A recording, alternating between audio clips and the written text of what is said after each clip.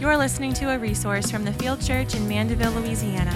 It is our joy to glorify God by treasuring Jesus in the preaching of His Word. We pray this resource will be a tool used to aid in your relationship with Christ in addition to your local church. Blood of Jesus, nothing but the blood. Nothing but the blood of Jesus, nothing but the blood. Nothing but the blood of Jesus, nothing but the blood. Nothing but the blood of Jesus, nothing but the blood. Good morning. Glad that you're here with us this morning. And would you please, with me now, open your Bibles to Deuteronomy chapter 6. Deuteronomy chapter 6. We'll be in verses 4 through 9. Genesis, Exodus, Leviticus, Numbers, Deuteronomy. Let's see if anybody still remembers when we memorized the books of the Bible. All right, Deuteronomy 6, verses 4 through 9. Before we read our passage for the day, I would like us to recite our monthly memory verse that we started last week, our new monthly memory verse. Let's say it out loud together. It'll be on the screen for you. Ready? Ephesians 6:4, fathers, do not provoke your children to anger, but bring them up in the discipline and instruction of the Lord. Let's try it again. Ready? Fathers, do not provoke your children to anger, but bring them up in the discipline and instruction of the Lord. Now close your eyes and see if you can do it without looking. Ready? Fathers, do not provoke your children to anger, but bring them up in the discipline and instruction of the Lord. Awesome. In understanding this verse, we're going to take a few moments here in the beginning to understand this, okay? But this ties directly into our series, so it's helpful. It feels like it's just a continuation once we begin in the text. Last week, in this verse, we noticed the two main responsibilities of the parents, especially the fathers in particular, are discipline and discipleship. That's the call of a parent, discipline and discipleship. Bring them up in the discipline and instruction of the Lord. Those are the two main roles that God gives dad in particular. And next week, we're going to look a little bit more carefully at that particular portion of this verse. But today, I want us to notice the first part, which is, fathers, do not provoke your children to anger, but bring them up in the discipline and instruction of the Lord. But notice this first part. Fathers, do not provoke your children to anger, but. Notice the but. Okay, so discipline and discipleship is what we do instead of doing this first portion. That's how this verse is laid out, okay? Discipline and discipleship is what is right, while the first portion is what is not to be done. That's the contrast here. Don't do this, but do this, right? So the thing that we are not supposed to do is provoke your children, our children, to anger. Now, this but is really important because we could swing to the other side of the pendulum really easily. The pendulum could swing, to the other side really easily, but we're going to talk about this for just a moment. So what is meant by fathers do not provoke your children to anger? Well, this idea here means to make your children angry or wrathful, to alienate them from you and from sound godly instruction.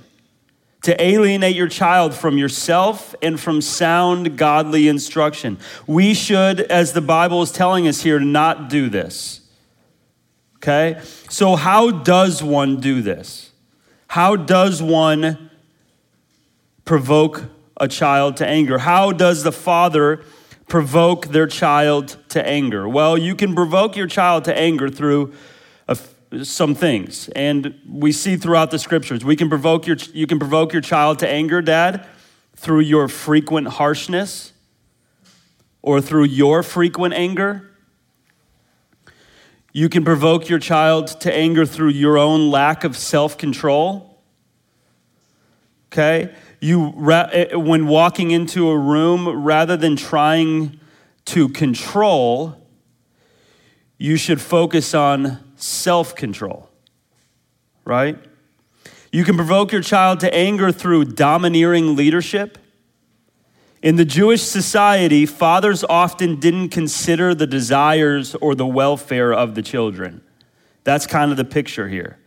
So a parent shouldn't use his authority for selfish or unreasonable demands that have little to do with God and have more to do with selfishness. Right? Let me say that again. A parent shouldn't use his authority for selfish and unreasonable demands that have little to do with a life for God and have more to do with selfishness. Doing this might drive a child to anger. That's what the picture is here. That's what the Bible is telling us. Provoking a child to anger may also include a parent's needless fretting, exasperating a child, instead of calmness and tenderness and mildness and meekness and gentleness. Instead of a systematic discipline and instruction that the Bible describes in a godly way. Which, listen, if you do it that way, your child will grow, respect the commands of the Lord, and all that's needed from God for godliness and life and blessing, right? God's got to work in his heart, but that's your part. But you can provoke a child to anger through neglecting to invest in that way. Let's think of some more. You can provoke your child to anger through reproachful language, through sinful deeds, through idolatry, your own idolatry, through cruel blows in discipline. You can provoke your child to anger through neglecting your child's Christian formation.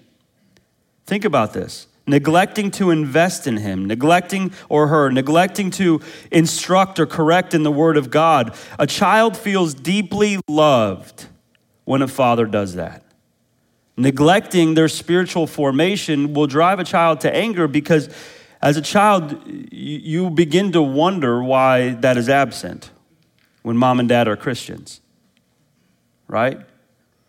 This alienates their minds and their hearts from God's instructions. Provoking them to anger can include being emotionally absent.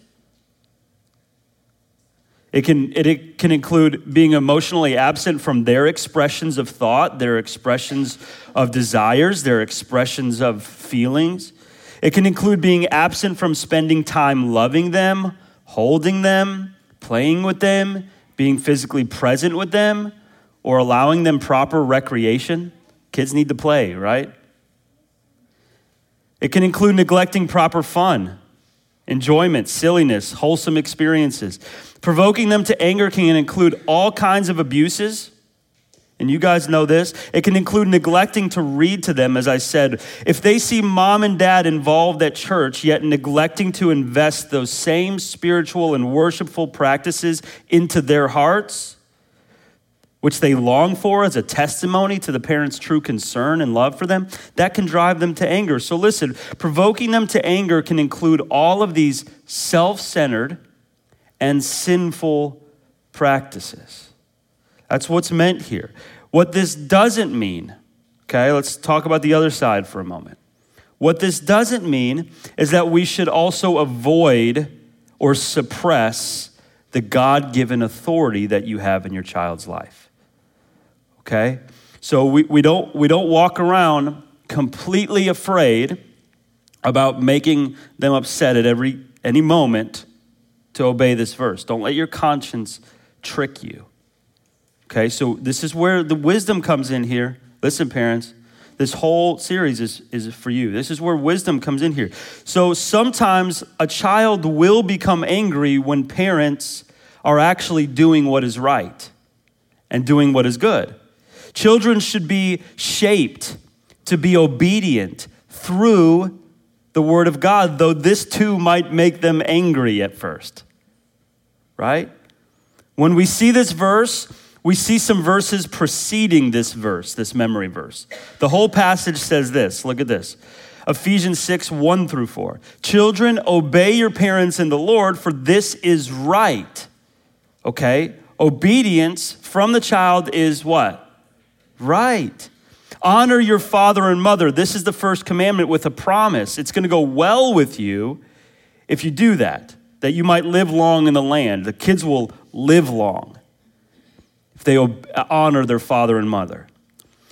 And then it goes into saying, fathers, do not provoke your children to anger, but bring them up in the discipline and instruction of the Lord. So we got on the front side, children got to obey and honor. We got on the back side, you're not completely neglecting anything of God-given authority. You're bringing them up in the discipline and instruction of the Lord. Yet right there said in the middle is don't provoke them to anger, right?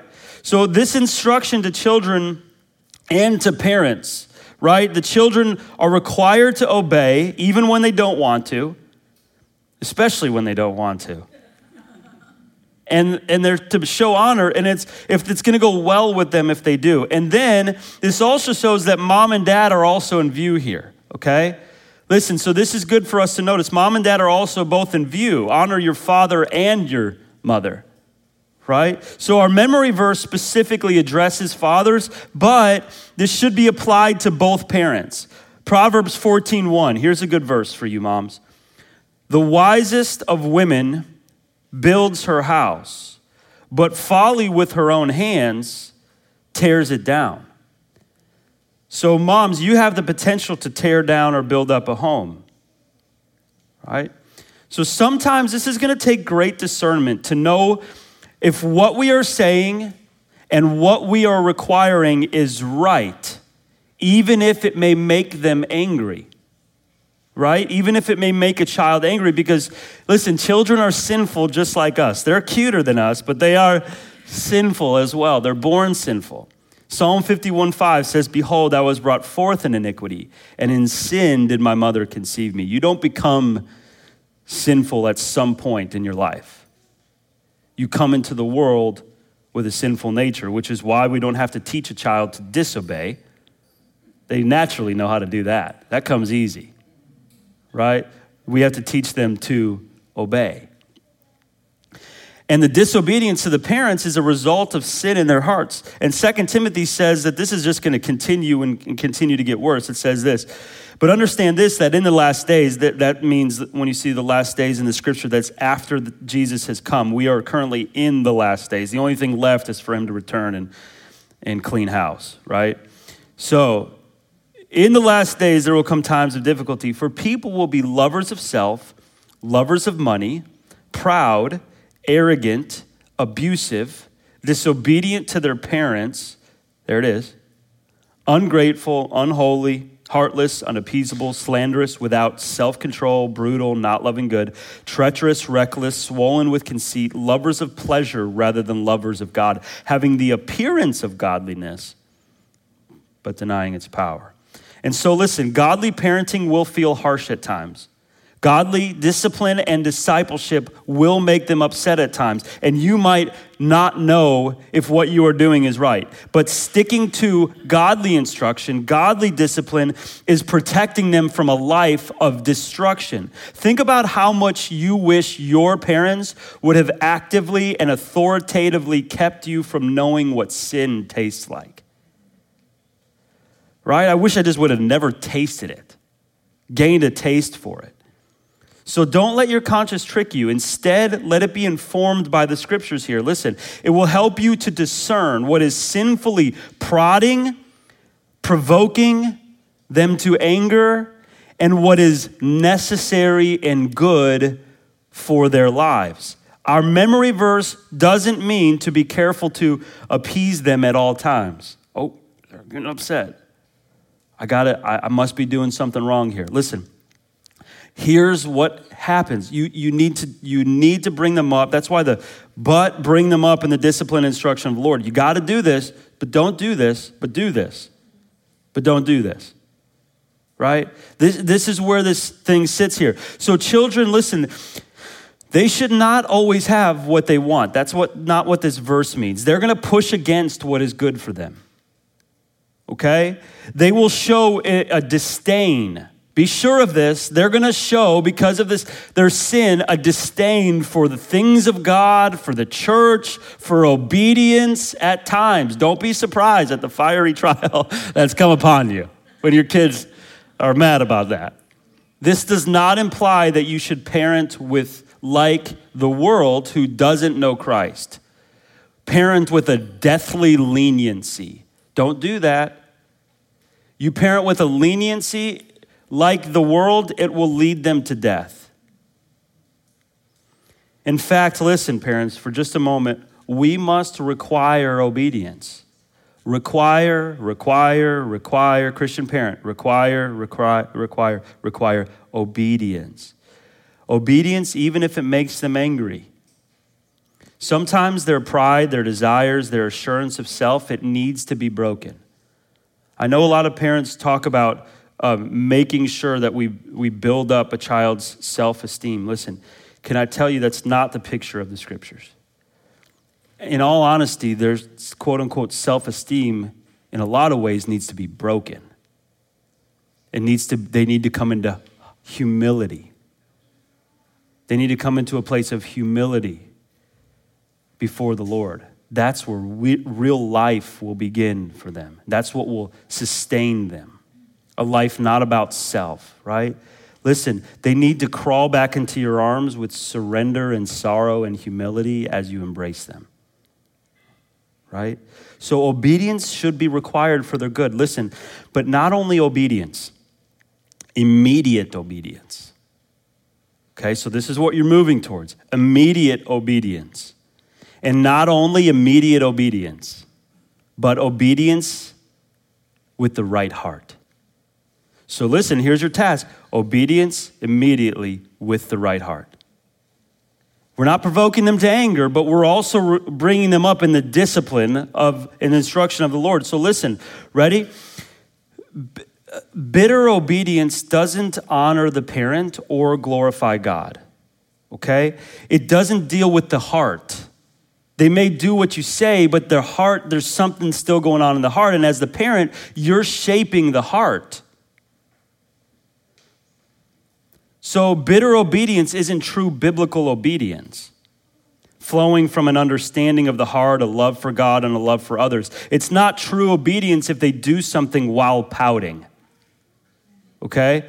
So don't allow pouting or bitter obedience. Just don't allow it. When they turn around and cross their arms while going to do what you said, we tell our kids in our home, like literally, if they turn around, put their head down, pout, right? We say that's just not allowed. Like, what do you mean, Dad? That's not allowed. It's not allowed. Stop pouting. Get up, right? And then what I do is I require them when they're obeying, they turn around and go do what I said, to smile while they're doing it. I do. And sometimes I force them to laugh. If their smile's like, I'm like, laugh now, right? And obey while you're laughing. Imagine if you were an obedient Christian, but you were always disgruntled about being obedient to God. Would that show God to be great? Would that glorify God? We often say, listen, children should be required to do what they're told, when they're told to do it, with the right heart attitude. What they're told, when they're told, with the right heart. So doing what they're told with the wrong heart doesn't glorify God, and it doesn't show a heart that is being shaped for God. We need to be shaping their hearts. If you need help with that, talk with Pastor Chad, who that's what he does at the Nehemiah Project for Biblical Counseling. He's shaping hearts. The heart is the issue. It's why you can go on a vacation and you still face the same problems that you faced at home. You bring them with you. Why? Because the problems are not your problem. Your heart is your problem. Right? So to know for sure, listen, can I tell you? What we're doing as we're shaping their hearts is we're eliminating self. Always. This is what you're doing for a child, okay? As you're not provoking them to anger, but you're bringing them up in the discipline and instruction of the Lord. I'm going on the other side again here. I don't want us to move away from our godly authority, our God-given authority. Hopefully it's godly authority. What you're doing for a child is you're eliminating their heart for self. You're developing a heart for others and a heart for God. That's ultimately what you're doing.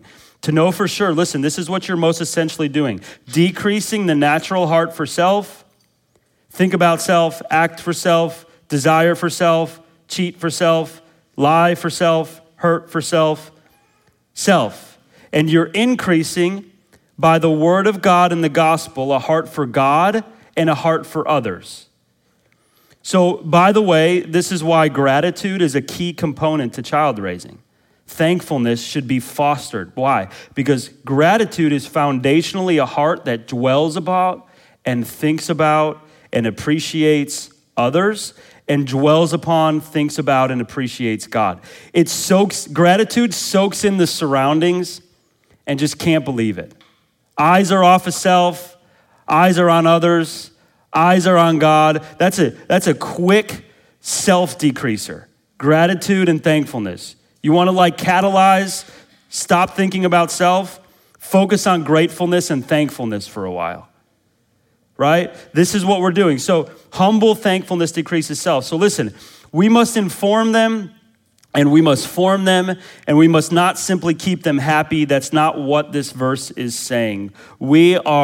That's why, again, in the next part of this verse, it clarifies. We're not provoking them to anger, but it doesn't mean that we should neglect discipline and instruction from the Lord. In fact, when we do this, it is right. So listen, here's where this comes to a head. This takes incredible wisdom. This takes incredible discernment. This takes incredible understanding. It takes you being like God to know how to do this. Having the mind of God, the wisdom of God, who knows when to be unrelenting in discipline for our good, and who knows when to keep pushing in, even when it seems unloving, and yet he's never acting in a sinful or unloving way. So can I tell you this, parents? This is why you must be spiritual yourself first. All the time. Which is what we talked about last week. To genuinely be having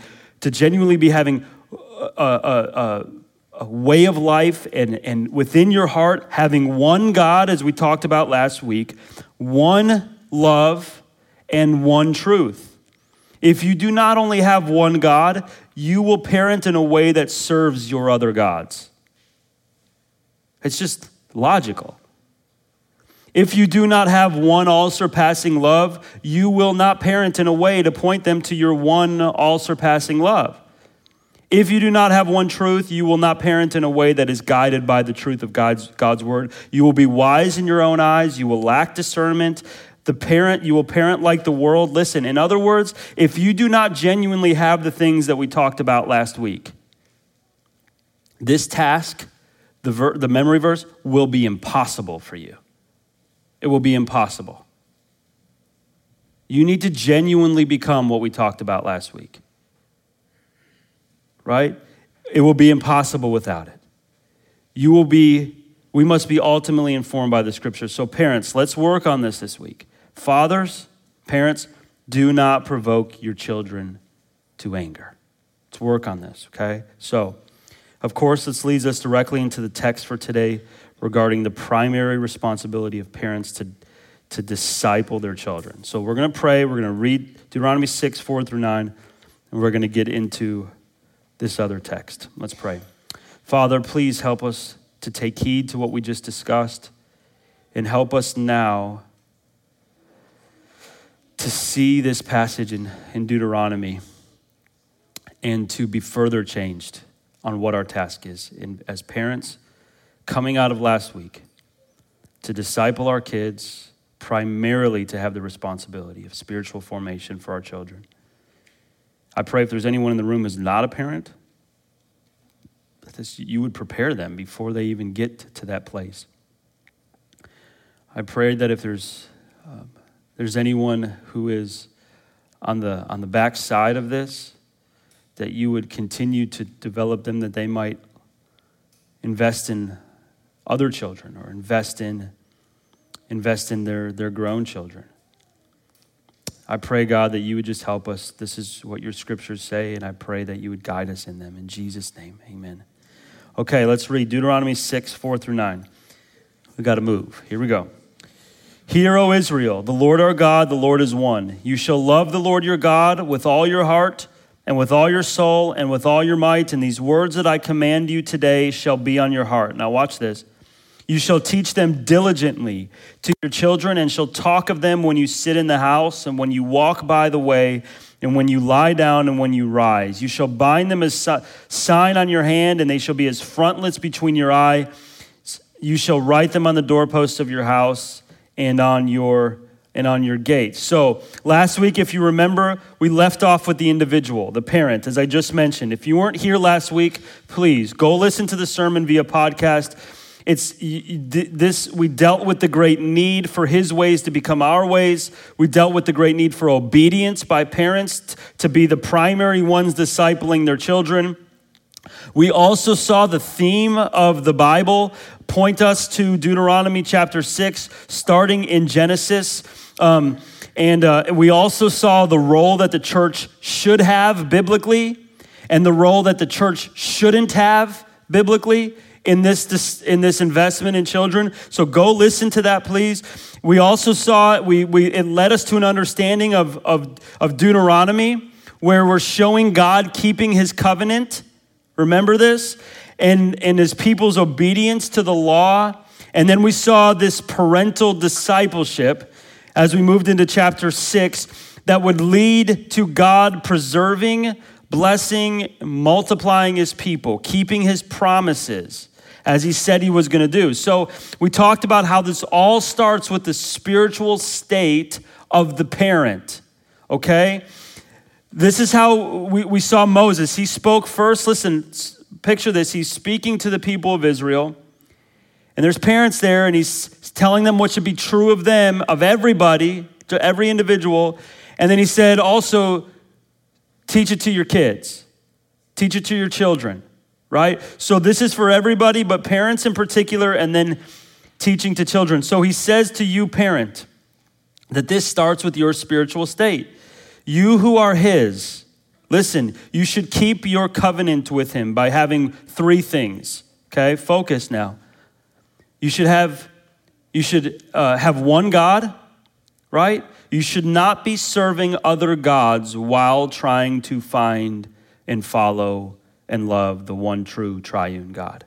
You can't be incorporating the gods of the surrounding nations, the surrounding culture into your life. Secondly, you should keep your covenant with him by having one love. This is one superior love. Revelation chapter 2, John writes to the church in Ephesus, you have abandoned your first love.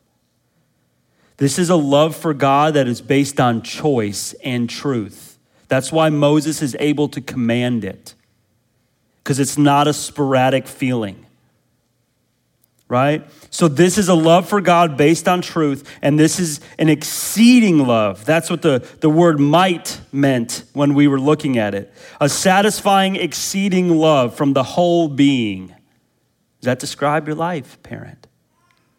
And then thirdly, you should have one truth. That is, you should have the Bible, God's word, the scriptures, the whole counsel of God constantly before you. Okay, constantly before you, you should be reading, memorizing, meditating, learning, listening to the explicit Bible. No substitutes. Look at this, John 14:15. If you love me, if you had number 2 right, you will do what? Yeah, the word is going to be the guider of your life, the guiding force of your life. This truth should come from a place of understanding. The Bible should be in your heart, so it's not out of a sense of legalism or duty, but that it's out of a place of love. Listen, and let me tell you, parent, if you are not reading the explicit Bible every day, if you are not reading the explicit words of God, every single day, you do not have one truth. You have many truths coming from your own thoughts, coming from the world. It would be impossible for you to have one truth. So, I mentioned to you last week that we're going to help you with this. So I want you to just pull this out. It's on your seat. And I want you to look at this for just a second. To help you with this, we're providing you with a great Bible reading plan that we are excited to do as a church. Yes, clap to it. Amen. We are excited to do this as a church beginning January 1st.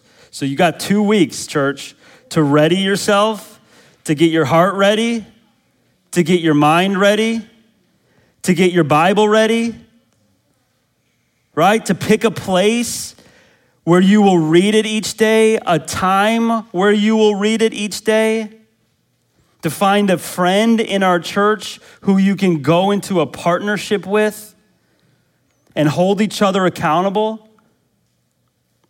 You will read through the entire Bible in 1 year, and this is exactly what you need, parent. Okay, let me explain this for a moment. If you randomly pick something to read each day, follow with me. If you just randomly pick something to read each day, you will have very little confidence that God is teaching you every day and that he is speaking to you every day. You will have very little confidence because you're just choosing it. You're not sure if you're just forcing the issue or what's going on. If, on the other hand, you have it in the providence of God what you are to read next in God's word each morning, you will be sure each day that he is speaking to you. And since this plan is moving progressively through the whole Bible, you will certainly begin to understand God's greater story rather than making each reading about you, right? I think we will do this every year, okay? Can you imagine reading the whole Bible every year for the next 50 years? There will be nothing you're unfamiliar with in the scriptures. Nothing. You won't understand everything, but there won't be anything you're unfamiliar with. It's important, listen, to cover, so here's another good thing. It's important to cover a whole wide range while you're reading the Bible, and also to grow in your understanding year after year, but also to focus on specific detailed places. Now, here's why this is relevant, because you will read 4 different places each day, moving progressively through each. So you aren't hopping around. That's not what it's mean. It's going straight through these places, these 4 different places. But there are 2 Old Testament and 2 New Testament places. Since this is the case, listen, 2 readings will tend to be shorter and 2 a little longer, since the New Testament is what? Shorter. It's going to take you less time to get through. So this also has great advantages. Let me tell you why. Follow with me.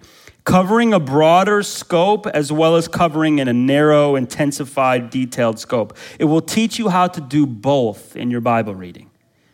To read in a way that covers a whole range, not always stopping to look up every little detail, to understand the greater, bigger story. But it will also teach you how to slow down and meditate significantly and deeply over a few verses and phrases. And I think we should try to do both, and this will help you to do that.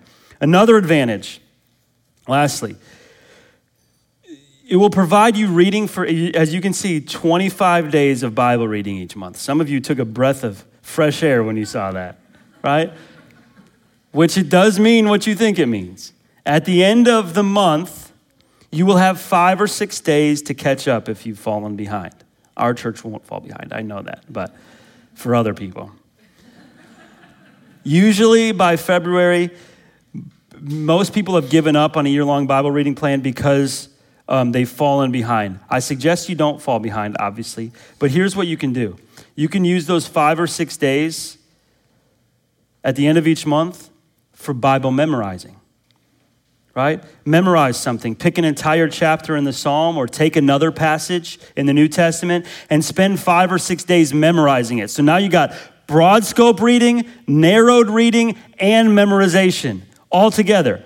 Husbands and wives, you can both do this plan together. You can do it separately. You can encourage each other in it. I would suggest pick an accountability partner in our church that you can talk with and check in with about this. Do it with your accountability partner, the memorization. But know this.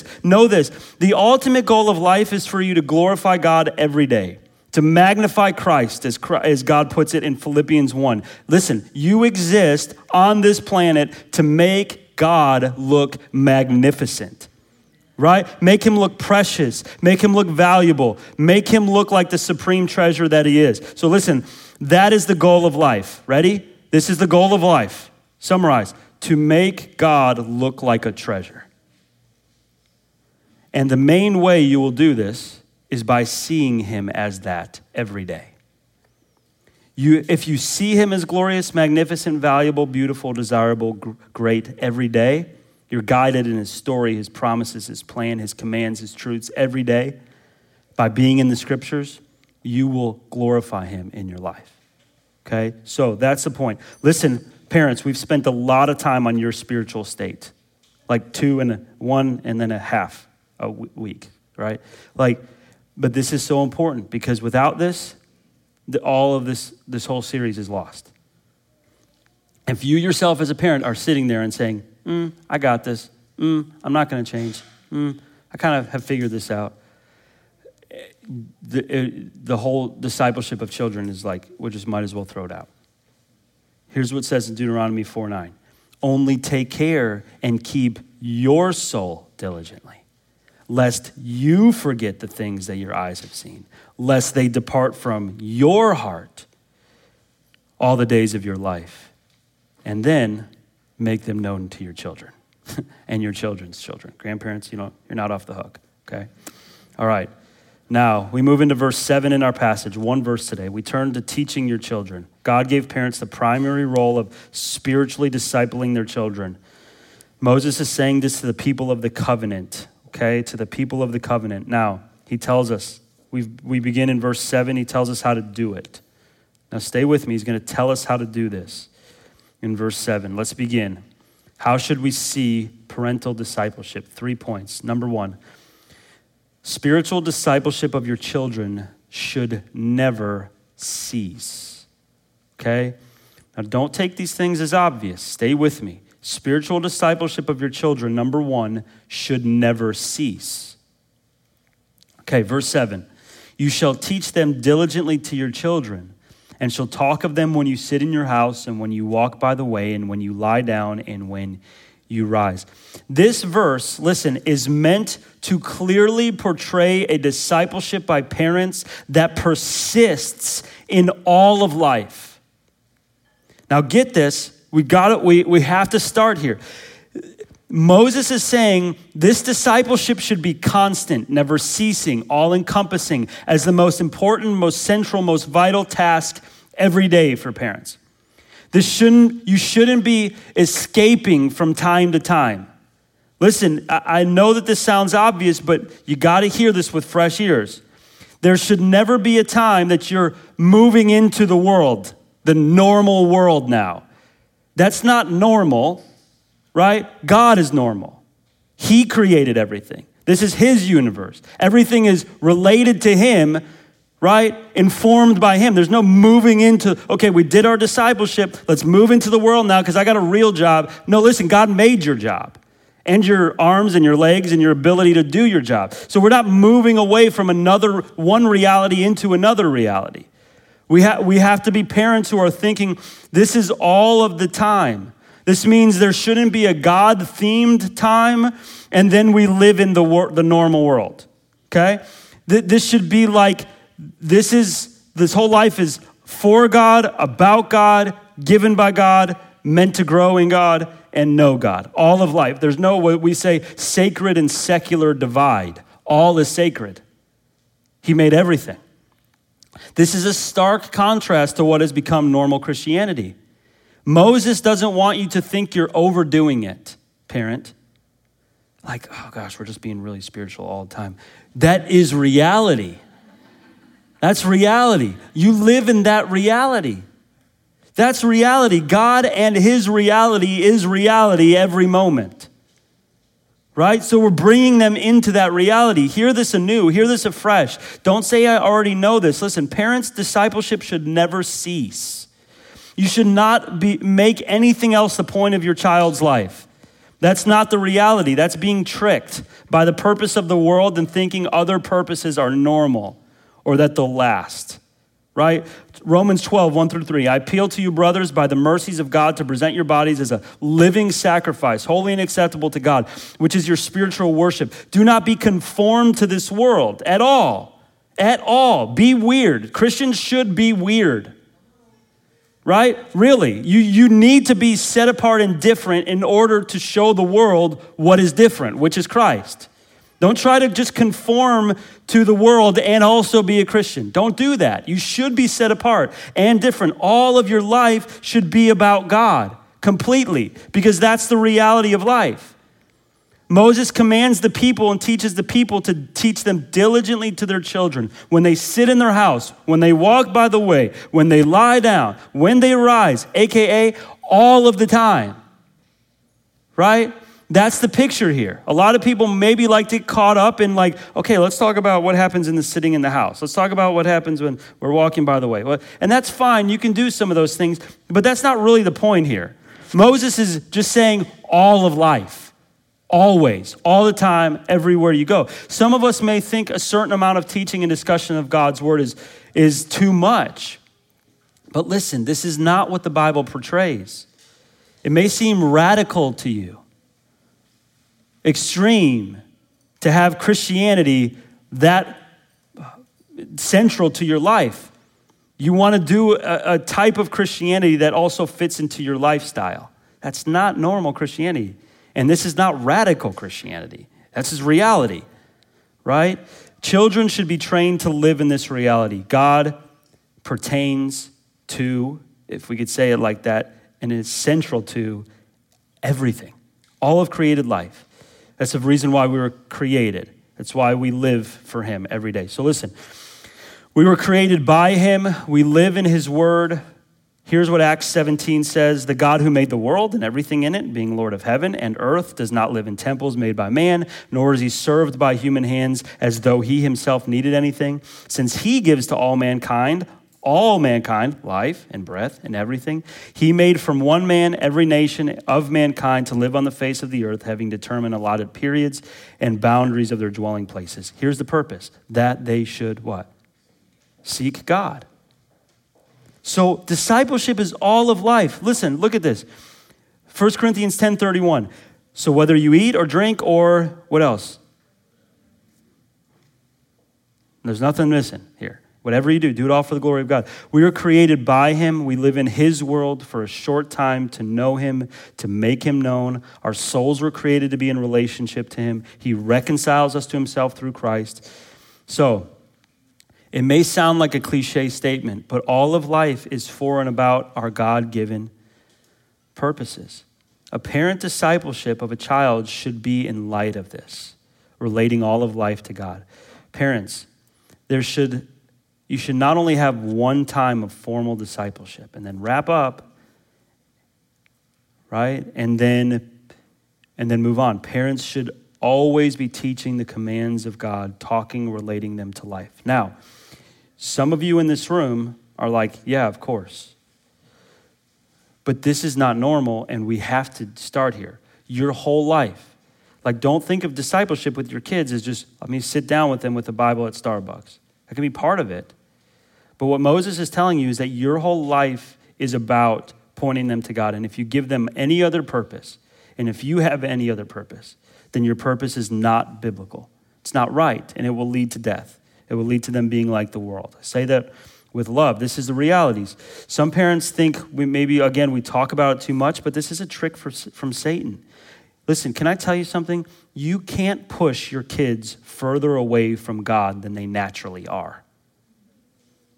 They're sinners apart from God.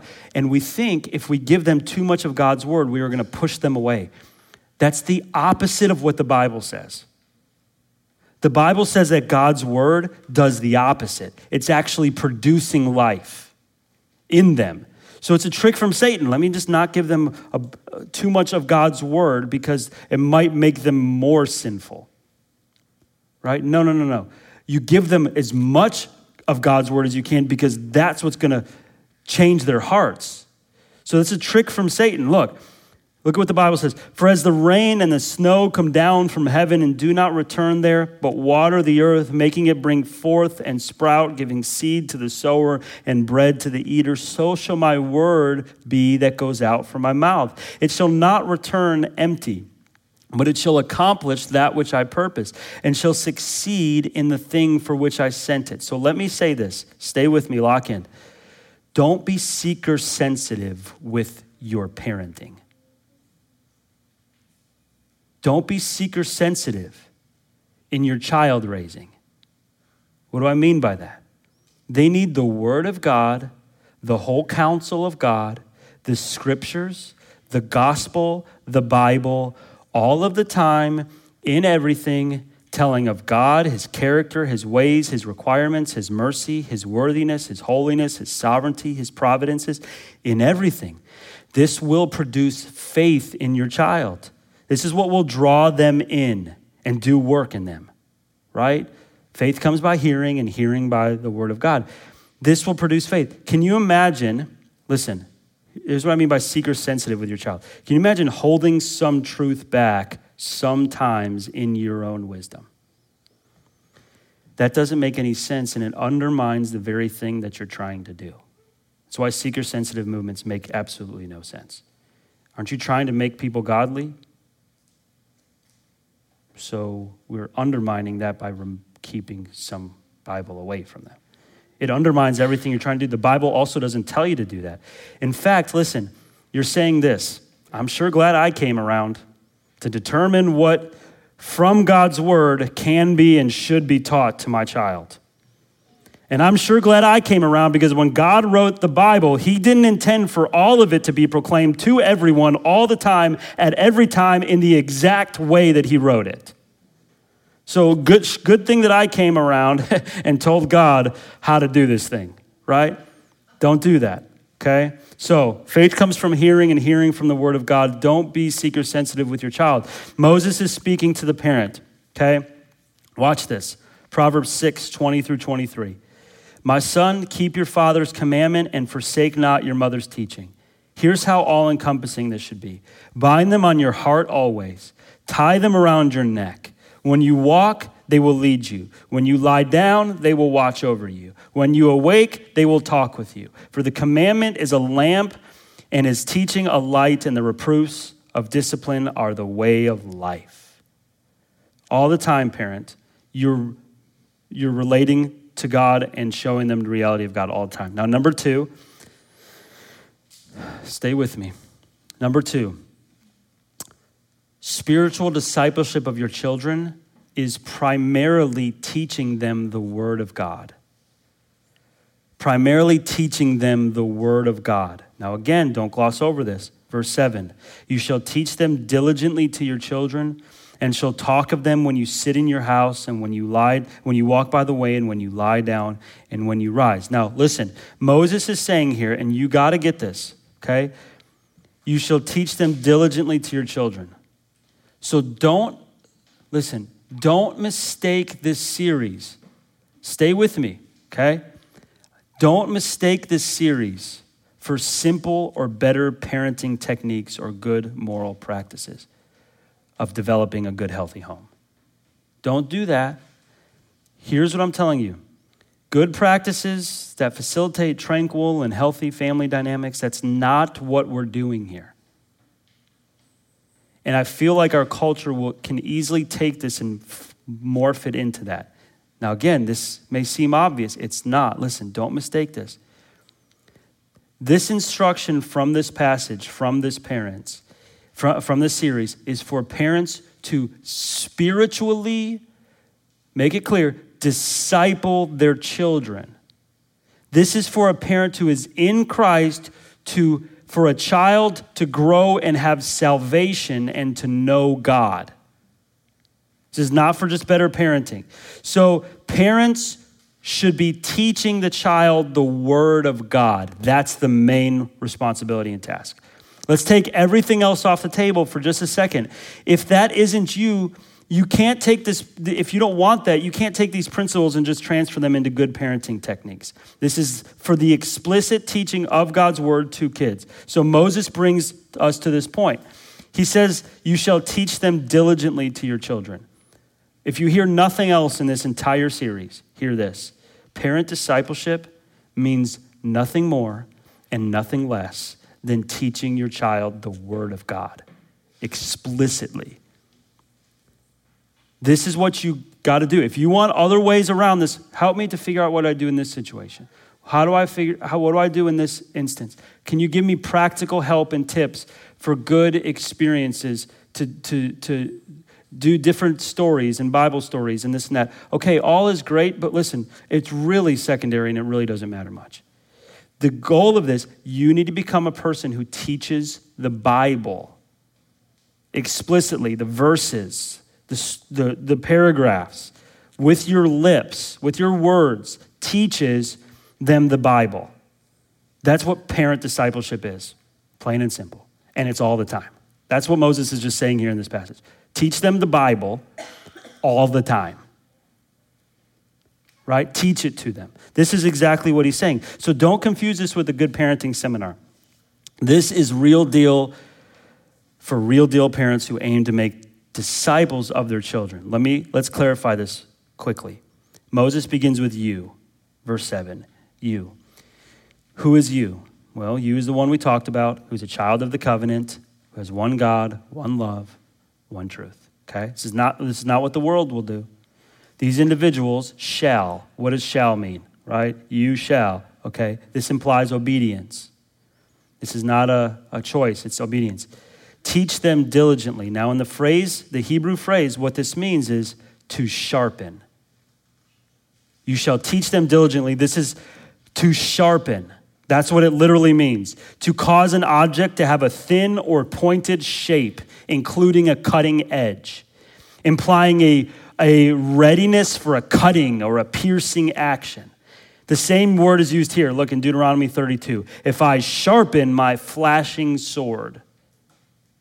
So it can refer to being potentially dangerous like an arrow, right? Like, as you guys probably know the verse, right? Your arrows, and we'll see it in a minute. Children are arrows in the hands of a warrior. So this is to whet. W-H-E-T, to sharpen, to grind, like this, Psalm 45:5. Your arrows are sharp, okay? The word is also used sometimes to describe being like stabbed or shocked by formal repetition or impressing upon. So Psalm 127, 4-5, you guys know this, like arrows in the hand of a warrior are the children of one's youth. Blessed is the man who fills his quiver with them. So listen, okay? Here's what you're doing. You're sharpening your child, making them dangerous by teaching them the commands of the Lord. Watch this. Just look at this with me. It's how obvious this is. You, who know God, shall, this is a point of obedience, teach them diligently to your children. Teach, okay? What this presumes is that the parent knows the material. Okay? So the parents got to know the material to teach. They'll apply it with clarity and with accuracy. Now watch this. Teach them. What is them referred to? Here's why I say this is all about one thing. Teach the word of God to your kids. Follow the verse. You shall teach them diligently. What's them? Well, them refers to what we just talked about in the previous verse. What is them? Look at the previous verse. And these words that I command you today shall be on your heart, and you shall teach them diligently. What's them?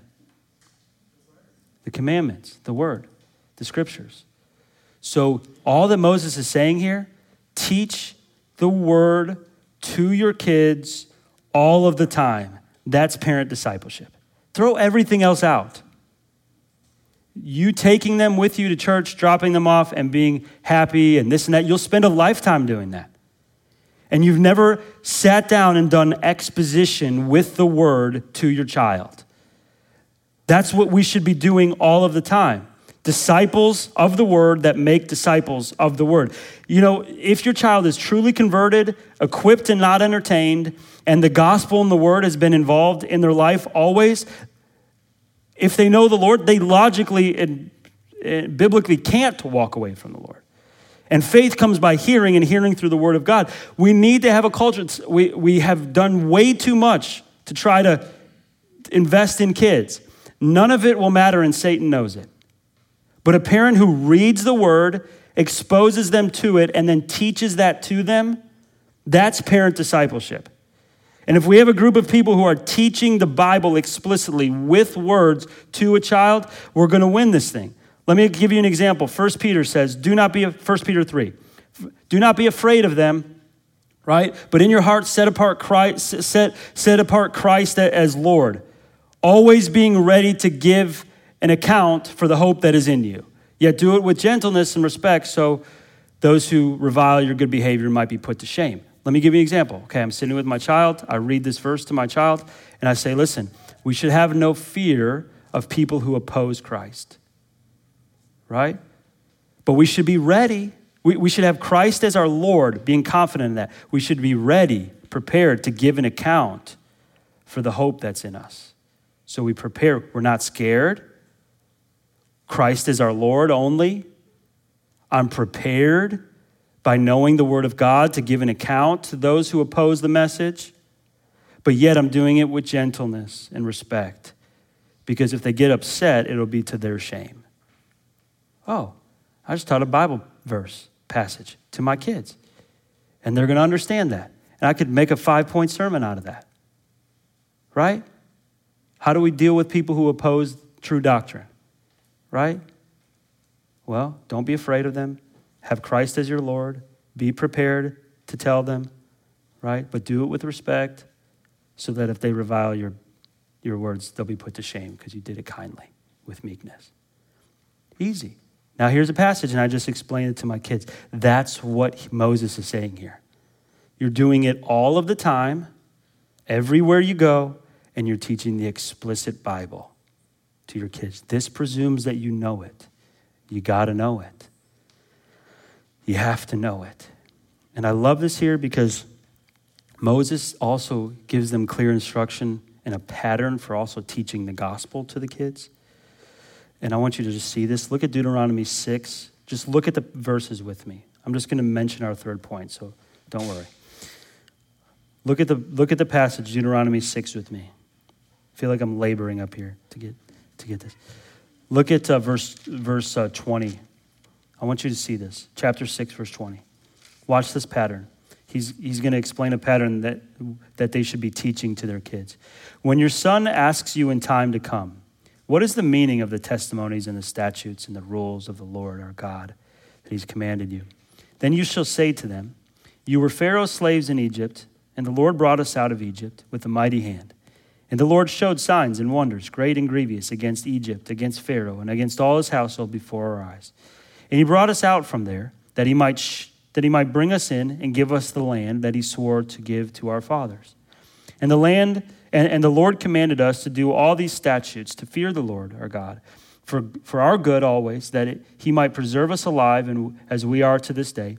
And it will be righteousness for us if we are careful to do all this commandment before the Lord our God, as he commanded us. Watch this pattern. Ready? In verse 21, there's a freedom from a bondage of slavery. In verse 21, God miraculously delivers his people and then judges those who are guilty. Then we see that this is in accord with his promise to the patriarchs in verse 23. And then fourthly, he says, from now on, obey my rules, my law. Listen, this is the pattern of the gospel. Bondage, miraculous freedom by God, according to his promise, and then we obey his word.